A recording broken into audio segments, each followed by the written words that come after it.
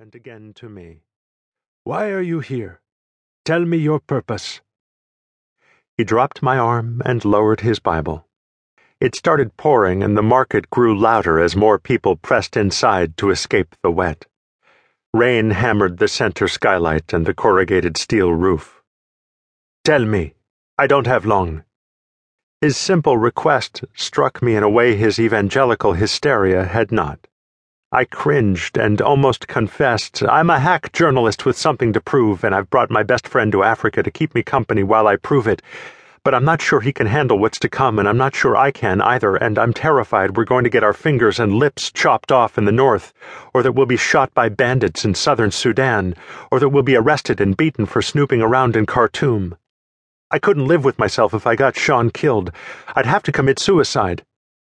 Instead I said, "I'll tell you," and my posture improved with each word. "I'm going down the White Nile, the length of the Nile from Lake Victoria to the Mediterranean. I'm going to paddle a boat from Jinja to Lake Kyoga, and maybe even as far as Karuma Falls, and then I'm going to trek through Murchison Park to Lake Albert, where I'll find a fisherman to take me north to Namuli and into Sudan.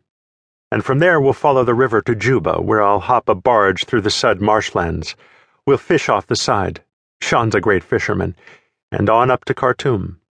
I'll follow the river north from there and visit the Sudanese pyramids and hopefully the Meroe Dam, carrying on through Nubia, past Aswan, to Cairo, and then finally Rosetta.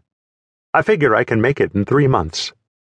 It was my hand in the air now, tracing the Nile's course from the equator to its exit in North Africa, more than 3,000 miles away.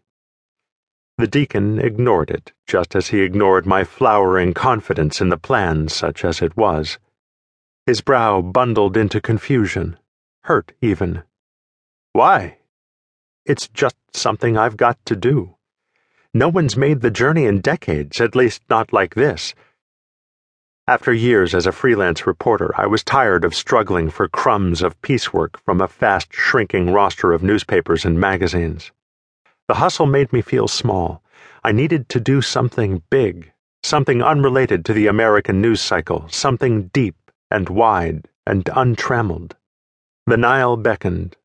Not the Nile of the 6-day Egyptian package tour with its unctuous guides and sunburned Germans, but the African Nile.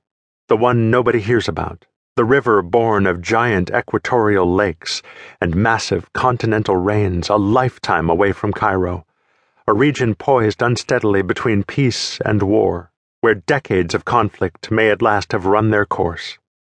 "Someone is paying you," the deacon said. "No." "You are a student?" "Not for years." "Where is your boat?" "Well, I don't actually have one yet." The gravity lifted like the morning fog off Lake Victoria, and he brightened. "Mzungu! That's crazy! You will be eaten by crocs. I wish you God's luck you won't be eaten. You will find your hat 2 buildings over to the right, on the ground level. The hats the whites wear in the bush. Now, if you will excuse me, I am late for my drip."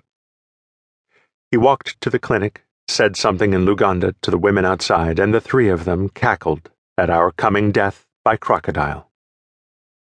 Sean and I renewed our circuit around the market. "What was that all about?" he asked in his low baritone. "He says," I replied, scratching my beard in the humidity, "he knows where we can find our floppy jungle hats."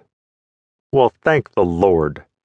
I'm getting a little wobbly here, Maynard, and while you might be used to this volume of flip-flopping humanity and random encounters with drunken reverends or whatever that was, not to mention death-wish rides on the back of motorcycle taxis, it's getting a little much for me after 26 hours on a plane. Planes.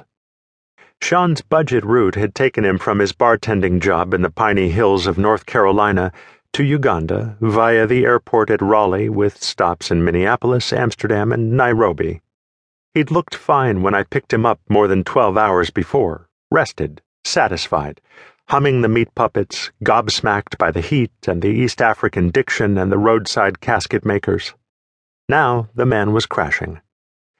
We walked down to the narrow lanes separating the tight grid of market buildings and joined a speedy current of pedestrians, motorbikes, and diesel trucks. Tens of thousands of people